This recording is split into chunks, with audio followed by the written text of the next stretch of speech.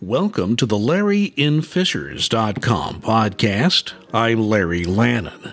This is a chance for local people or people with a local connection to sit down and talk about what is going on with them in the Fishers community. This is a part of my local Fishers, Indiana news blog that began in January of 2012. I started these podcasts in 2016 and have been going ever since. Now, here's the latest edition of the LarryInFishers.com podcast.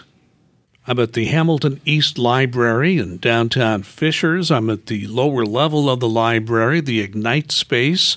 It's a very creative place. If you've never seen it, come to the library, get a tour. The staff here loves to give tours to people as they visit this place. Of course, it's right in downtown Fishers in the municipal complex, right next to police headquarters, if that helps you at all. Today, my guest on the podcast is Monica Heltz, the Public Health Director for the City of Fishers. Monica, always a pleasure. Thanks for coming on again. Thanks for having me, Larry. And we are we have a lot to talk about, because we have vaccines that are coming up, and I want to talk in detail about that. Also about a restaurant rating system you've already talked to the City Council about. But I want to start with this because your department was created in April of 2020. I think it came shortly after that. That was when everyone was in the early stages of the COVID pandemic, and at that point, Mayor Fadness wanted his own city health department to handle testing. He thought that was very important to have a testing program in place and other programs related to COVID. And, of course, the vaccines came later. Your department has come a long way since then. So when you look back from like April 2020 or shortly after that when you joined the department to now, what are your major memories of creating and running the Fishers Health Department? Oh, wow. I'm not sure how much of it I still remember. I might have blocked it out partially, but it was certainly a crazy time.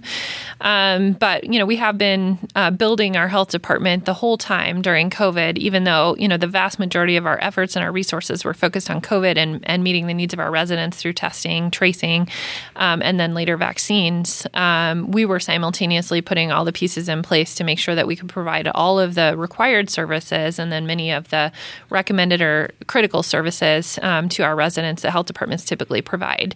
We're very much looking forward into going into the next phase of being really a best-in-class health department and leading a lot of those initiatives as we move forward. So we've spent a lot of time building the groundwork and laying the foundation and making sure we can provide the minimum necessary, and then, adding on additional items. And now we're really looking to take it to the next level. And I'm going to plan to talk about a lot of those things and give you a chance to talk more about that. But the most pressing issue as we record today, which is September 9th of 2022, COVID vaccines, they did not exist when you started the Fishers Health Department.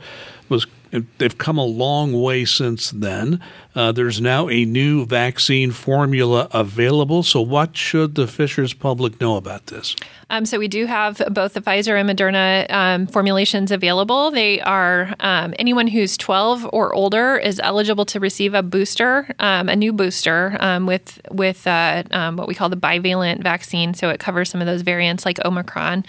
If they haven't received either their primary series or their booster within the past 2 months. So no matter how many boosters you've had, no matter how many different varieties you've had, you can get that new booster if you haven't had a different booster in the past 2 months. So 12 and over, is there any particular age group that really should make it an effort to get this quickly? Sure. I mean, anybody over the age of 65, of course, or anybody suffering from specific immunocompromising conditions, any of the risk groups for COVID, I would certainly recommend that you really go out and get this at your earliest convenience to make sure you're covered as we head into fall. We know, the close quarters are going to increase the risk again. We're going to have flu going on at the same time. So just to give you the best chance of protecting your own health and safety and those around you, that would be my recommendation. Well, you mentioned the flu, and I've read a lot in just the not the medical journals, but the regular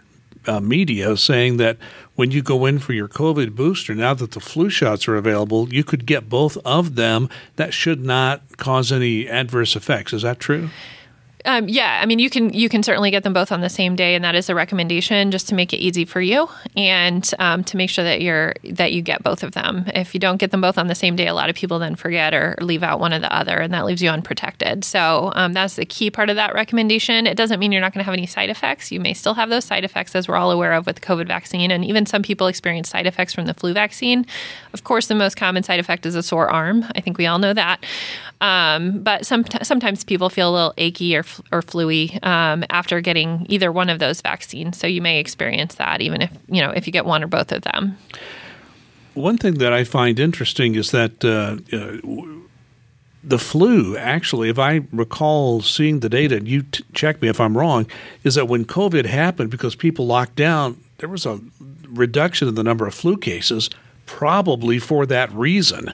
But yet, even if the flu has been down, as we start mixing again and we start getting back to a normal sort of workplace and our play and other things that we do, probably more important than ever that we get a flu shot this year. Yeah, if you're going to ever pick a year to have a flu shot, I would pick this year. I would pick every year personally, but if you're picking and choosing your years, please pick this year. We're hearing from our Southern Hemisphere, which is what we watch to head into our season, that they have really suffered greatly through this flu season, and we do expect it or anticipate it that it could be a bad season for a couple of different reasons. One, because it has been, really hasn't been circulating as much for the past 2 years, but also because we're now we have a number of respiratory diseases that are kind of competing with each other. So they all have to be stronger to make themselves survive. So there are various reasons why this season may be worse. But if I were going to, like I said, pick a year to really prioritize flu vaccine, I would certainly pick this year. So if one wanted to come to the Fishers Health Department and get a COVID and a flu shot, you can get both at the same time. You can absolutely get both at the same time. We do have separate registration processes right now, so it's a little bit confusing because we are still using that state system for the COVID vaccines. Eventually we'll transition into one system. So if you're wanting to do that, I do recommend calling for an appointment just to make sure that you're registered for both. But we'll also be hosting some community flu clinics on a walk-in basis or walk-up basis. We're going to be at the farmers market twice in the month of September with a partnership from IU Health. And then we'll be doing some pop-ups around in the community too that will be specifically focused on these COVID boosters and flu. I've been to a few farmers markets. The crowds have been big. Of course, the weather's normally been good. There have been a few flukes, but that helps. And I know that there have been huge crowds, so it's a good place to find people would be at the farmers market. Now, you mentioned registration. How does one register to get a flu and or COVID vaccine from your department? Sure. We have links on our website that you can register through. If you're just looking for COVID, you can go through our website. It just links to that state sign up, so you can go straight there, too. It's the same exact system that we've been using since the COVID vaccines were rolled out, so it's not a different system. If you're wanting the flu vaccine, that link is directly on our website, so you can do that online, or you can call us for an appointment. And what's the phone number? It's 317-595-3211. That's it. I've almost forgotten it too, because that was I think the mayor. It's funny because the mayor put that up very early in the pandemic. And I asked him what the number was, and he had to pull his phone out because it was new at the time. And now you probably haven't had to refer to it. Yeah, it's the same hotline number that we've had since the beginning. We still have a few people manning that to answer questions. And then when we have high demand times for getting scheduled, they assist us with that too. A lot of the city numbers have different first three numbers, so that's where I usually get tripped up on the numbers. Well, remembering any number trips me up, but that's probably my age has something to do with that. I want to ask about COVID a little bit, because one thing I did check before I came over here is that you still have a COVID community level listed on your website. By the way, finding your website's very easy. Actually, you can just search under Fishers Health Department. It comes right up with you. Google or use some other search engine. But as we record this, your department has listed COVID community level as low. which of course is very good news. What I'd like you to talk about for a moment is just explain what that means and what measures your department utilizes to reach that conclusion. Sure. So that system is the CDC's rating system. So we switched over to that many months ago to be consistent with what the CDC is putting out there. I believe the State Department of Health is also using that system at this point.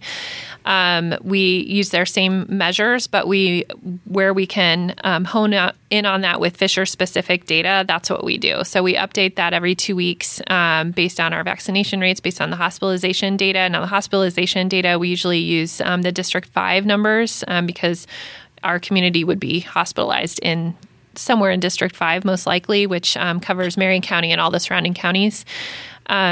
So we're using those data for that, and then the COVID rates, which are still reportable. Of course, the home tests aren't reportable, but we take all of that into consideration. Given our very high vaccination rates here in Fishers, we have the highest really in the state.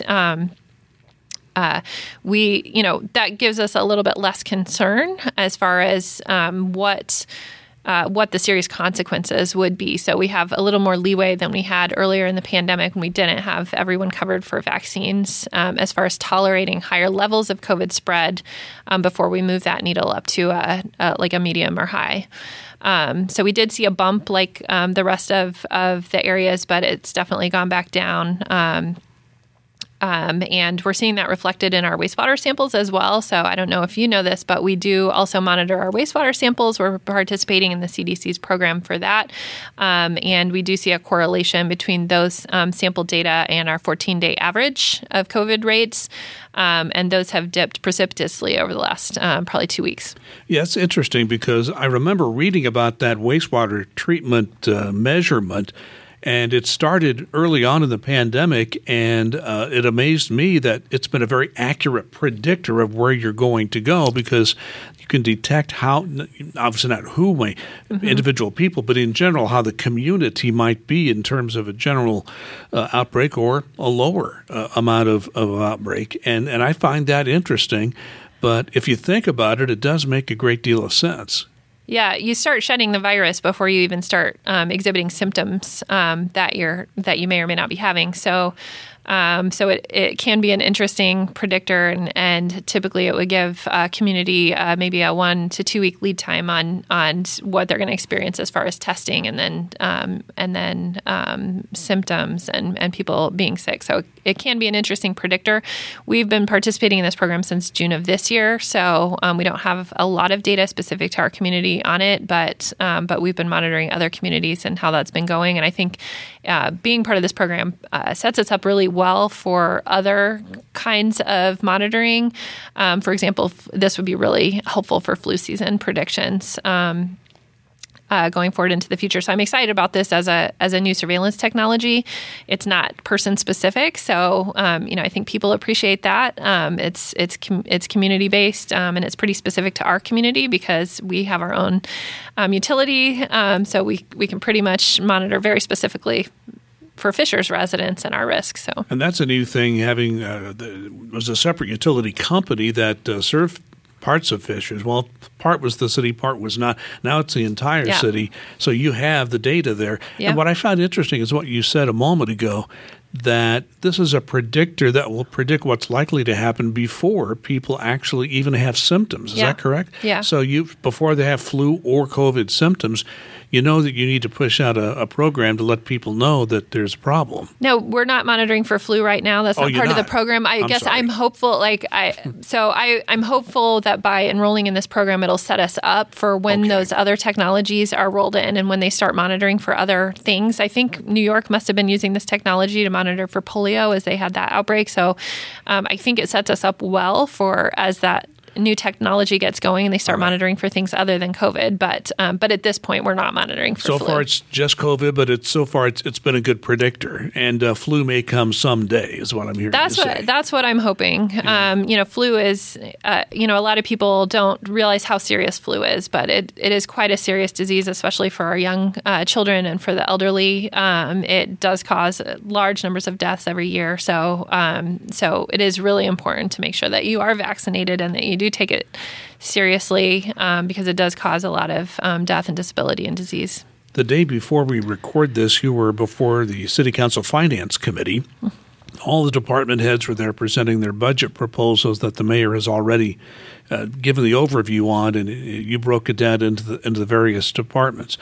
I want to ask you about a couple of things you said there. First of all, you mentioned that the health department is not necessarily set up just for people who maybe cannot afford the vaccine because they don't have health care insurance or health insurance of some kind. You basically say, okay, if you have health insurance, you'll take it and you'll take that reimbursement. So it's not just for people without insurance. That was Sure. a point you made to the city council. Yeah, and we've seen that. I mean, we've seen that with COVID. I mean, of course, we served everybody. We've done over 115,000 COVID vaccines and over 115,000 COVID tests. So I think everybody knows that we're here to serve everybody in our city and even outside of our city. We certainly, a lot of those folks that have come to us don't even reside in Fishers. And in order to make sure that we're available and of benefit to everyone in the city, you know, it's important to us that we be able to serve people and meet you wherever you are. And if that's a person without insurance, that's great. We have buckets of funding through the state vaccine program and through other programs that can support making sure that you get your vaccines and some of those other critical services without it being a cost burden to you. And if you have insurance, that's also great. If it's more convenient for you to come into us, that's fine. We're happy to see you there, and we would welcome you in there. And we've seen lots of people take advantage of that service, particularly through the back-to-school vaccine period, with a lot of kids being behind on their back-to-school shots through COVID. We had a big push over the past month or two to get everyone up to speed on their vaccines for school entry. And most of the people that we saw do have insurance, so it's certainly not any kind of exclusivity or wish to say that we only serve one group of people and not another. Certainly, this is a service for everyone. And when the health department was basically stood up originally, as I said, it goes all the way back to April of 2020, the mayor was very emphatic that he did not want to charge anybody for tests and that everyone would have access to a vaccine. And he drained some cash reserves, but the state and the federal government came back in, gave reimbursements. Almost all that money's been replenished now. So I thought that was an interesting story. Yeah, very interesting and very unique, I think, application and way to apply some of those federal emergency funds. It's unfortunate that more folks didn't take advantage of that process. And, you know, as you saw, we didn't have great access to testing initially, and Fishers was unique and a standout in that way. So, and that was because the mayor wanted that to be done for the business community as well as the individuals to be, you know, absolutely. And he understood how critical it was. I mean, testing and tracing really was the key and is the key to the beginning of any communicable disease outbreak. You have to identify who's sick, and you have to be able to find out who they may have exposed. So that's the key of any infectious disease investigation, and we do lots of those as a health department. And he understood that from the very beginning, the criticality of getting that set up, especially in a setting, if you all remember how hard it was to get COVID tests in the beginning. It was a very difficult process. You know, I remember early on, one of the biggest outbreaks that got a lot of publicity early on was at an NBA basketball game. And what I remember most of the big public debate, I think it was in Oklahoma City, it was where the game was being played, if I remember right. You know, somebody will correct me if I'm wrong, but the point I'm trying to make is when that game happened, all of a sudden that state health department started testing all the players.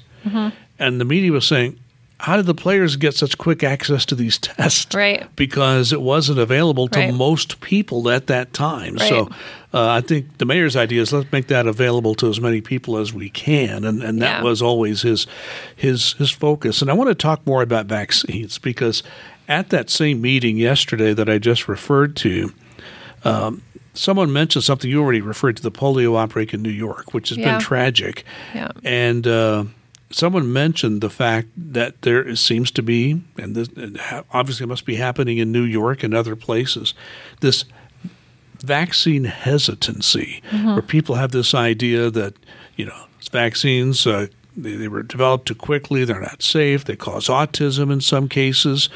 The mayor first said, don't get her started. And so I'm going to give you a chance to get started here because you have some very specific ideas about vaccines. I'd like to hear it. Yeah. So in regards to the autism comment, that was a very unfortunate, disproven study that made it somehow into the Lancet Medical Journal and has been since retracted because it was based on falsified data. So there is zero link to vaccines and autism, but that narrative has somehow persisted for a very long time and has caused more damage than I can even imagine on vaccine hesitancy front. I think, I think in this country, we're very privileged and very fortunate to have had vaccines and availability of vaccines for a very long time, to such a long time that most of us have never seen anyone who has suffered from polio or who has suffered from tetanus or who has suffered from measles encephalitis or who has suffered from many of the very serious and preventable consequences of some of these infections. And so we forget that the reason we don't see those things anymore is because we have vaccines and because we have vaccine policies and because the vast majority of our population has been vaccinated. But in order to maintain that, I will say, blissful lack of awareness of these severe consequences, we have to stay vaccinated. So I think we're seeing that push and pull right now is that people are saying, well, they're not that serious. What do you even need these vaccines for? Well, you haven't seen somebody suffering from polio. There are still people alive today who are living in an iron lung, and that's hard to imagine, and, So I would hesitate, to underestimate the power of those vaccines in protecting the health and wellness of all of our residents. We do see a lot of folks coming from other countries where they don't have as easy access to vaccines, and they're clamoring for them, and they're ecstatic to get them, and they're happy to have them, in a way that our residents aren't always, because they've seen those effects of some of those diseases, and they know how serious they can be. So it's just a kind of an interesting thing, and I think it's probably a natural progression that people go through of saying, well, I haven't seen this and I heard this thing, and so I have questions, So if you have questions about this and, what the research is and how effective these are and how important they are, we're happy to talk to anyone about those or talk to your healthcare provider about those questions or concerns. And we're happy to walk through those things with you. But like I said, it's, if you've never seen somebody with polio or tetanus or even with cervical cancer, cervical cancer is something that's preventable by our vaccine for HPV. And, a lot of people are hesitant to get that vaccine. It not only prevents cervical cancer, but multiple oral and throat cancers. I just think, it's easy to discount their importance when you haven't seen what they can do to someone, when we haven't seen what those diseases can do. I'm old enough to remember growing up in the 1950s that there was still talk about polio and the vaccine was coming out at that time. And the fear that came with polio is just hard for people to imagine, most people to imagine today. The fact that there are still people with living in iron lungs. I mean, most people don't even know what we're talking about. They're huge machines. Yeah. You literally have to live in to survive. Yeah. So if you don't know what it is, Google it. You'll see a picture of what we're talking about. And it's bad memory. And you, as you made the comment at that meeting, and you just made it today, these vaccines eradicated some of these awful diseases, polio being one. To see it come back in a major city in America is disheartening. Yeah, and it's critical for these vaccines to work that we really have the vast majority of the population vaccinated because there are people who can't take specific vaccines, and those are usually the people who are most at risk for suffering those severe consequences. And the communities in New York City and surrounding New York City that are experiencing this, they have, I think, 35 to 40% vaccination rates for polio. So that is not enough to protect the community by any stretch of the imagination. Most diseases require 75 to 85% vaccination rates in order to develop that herd immunity, which is that community protection surrounding the vulnerable that can't be vaccinated. Many examples of the vulnerable who can't be vaccinated would be not specifically for polio, but there are many vaccines that we don't start giving until after you're 6 months old, right? So the first 6 months of life is a vulnerable period of time. So anybody with young children really should be concerned about this and making sure that their community around them and surrounding them remains vaccinated to some of these things. And I know my twin daughters are 28 now. We've been through the whole process years ago, but remember many conversations with our pediatrician about that very issue. I'm going to move on to something else. You recently appeared before the Fisher City Council, and you presented plans for a restaurant rating system. So explain to us what that's all about. So probably if you've traveled to any major city, you may have seen this in other places. So basically, it's a grading scale that you put on the front of a restaurant.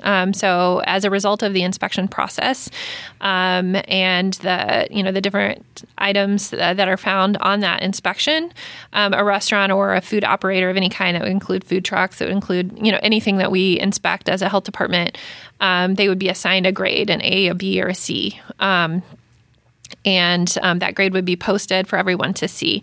Now, everyone can still go in and sign up for an account in our system and review restaurant inspections. Now, those are public records, but I think for increased transparency and for increased motivation to maintain those standards to protect our residents from foodborne illness, this is a way to incentivize businesses that are performing best practices and that are doing things that will protect our residents from foodborne diseases, to make sure that they maintain those high standards of cleanliness that we all expect and deserve. So this is one way to say, okay, we have, inspected you and you have met this high standard. And so, you have an A on the door and so we are looking to develop that policy and to, hopefully implement that soon. It's not gone before City Council yet, but we have begun those discussions with our restaurant operators and put forth some draft policies that are available on our website. You can review them. The operators can review them. We're not inspecting anything differently than we have before. It's the same inspection.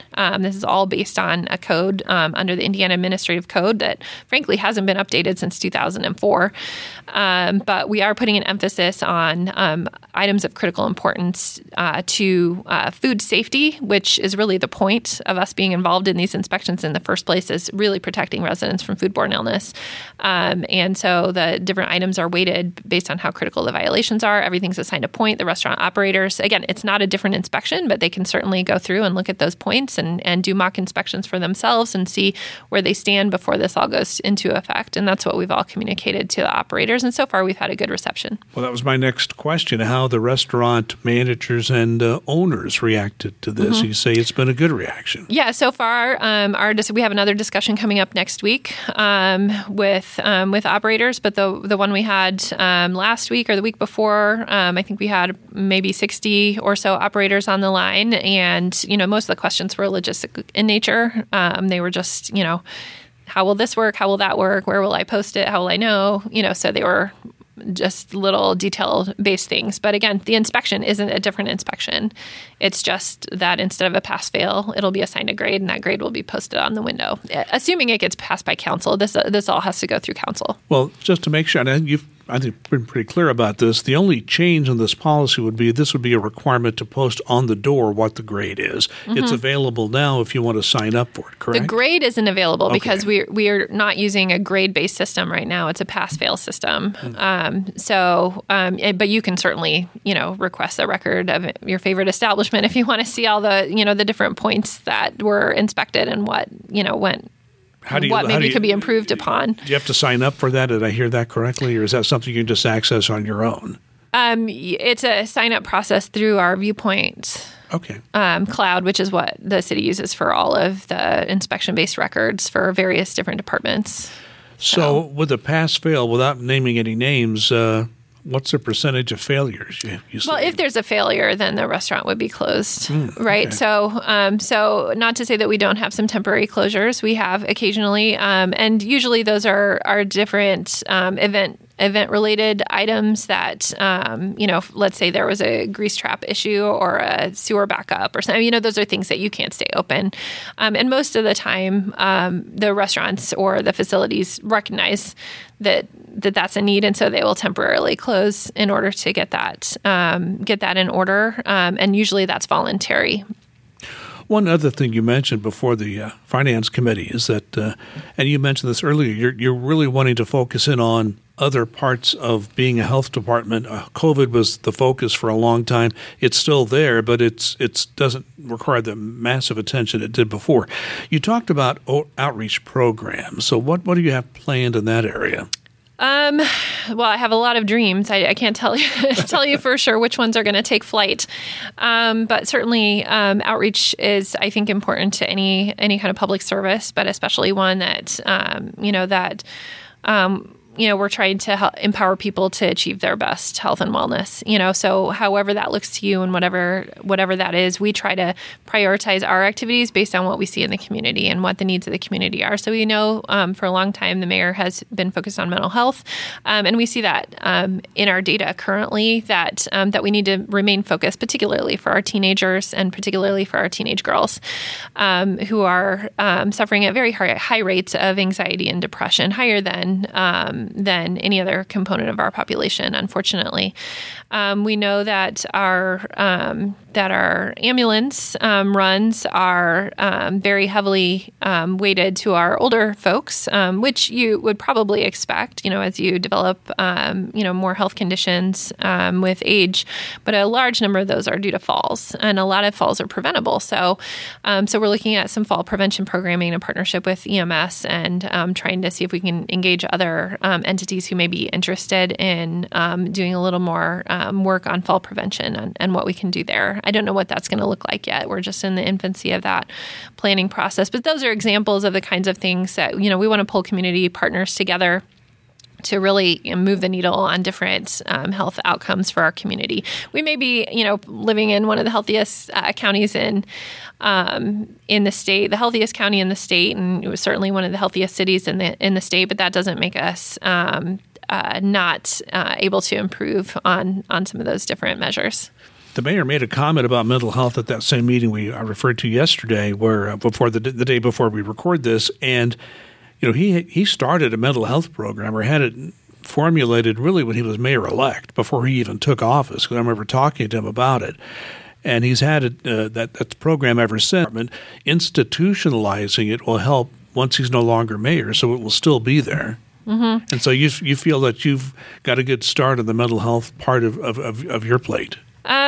Yeah, we're getting there. We're putting the pieces in place, and he did really, the city did amazing work on that front and did a lot of great things. We're kind of trying to shift the focus a little bit into a more of a prevention focus, which is what public health does, right? So how can we prevent people from developing some of these conditions? What are the things that we can do to put in place the pieces? And a lot of that's community building, right? So basically, we need everybody's help, and there's a lot of ways to build that community. I know churches are focused on this, and our religious institutions are focused on this, and our, a lot of fitness centers are focused on this. The schools are certainly focused on this. So we've got a lot of partners and people, I think, in our community that are focused on this. But you can't really underestimate the power of those community connections in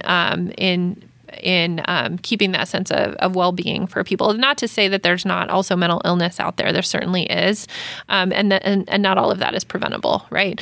But the vast majority of what we're seeing here in Fishers seems to, and across the country, really, there seems to be some cultural component to it. So where can we kind of build in a culture that doesn't promote those types of conditions? How do we help our young people be and stay healthy emotionally and physically? Those are my questions. Anything you would like to add before we wrap this up? No, just that we're still doing those vaccines. We've got all of the full array birth to death vaccines, I would say. So any kind of vaccine you need in your lifespan, we have those available to you. You can sign up on our website. As far as the COVID vaccines go, we have the new boosters, Pfizer and Moderna. At this point, call for an appointment. Next week, you should be able to make your own appointment online. The state system hasn't quite opened that up yet. And once this initial demand has gone, we'll take walk-ins again. We also have the Novavax vaccine, so that didn't get a lot of news, but that did come out, and we do have that available for anybody that's waiting for that, and get your flu shot. Very good. Monica Heltz, the health, public health. I want to use the word health in your name there. It's not that far away. Monica Heltz is the public health director for the City of Fishers. Always a pleasure to talk with you. Thanks for coming in today. Thanks, Larry. Thanks for listening to the LarryInFishers.com podcast. If you like the podcast, please let others know. You can find it on most platforms where you go for podcasts. Just search using this phrase, Podcasts by Larry Lannan, Lannan. Also, if you listen on a platform such as iTunes, please take a moment, rate and comment on my podcast series. So thanks for listening, and please be safe and be kind.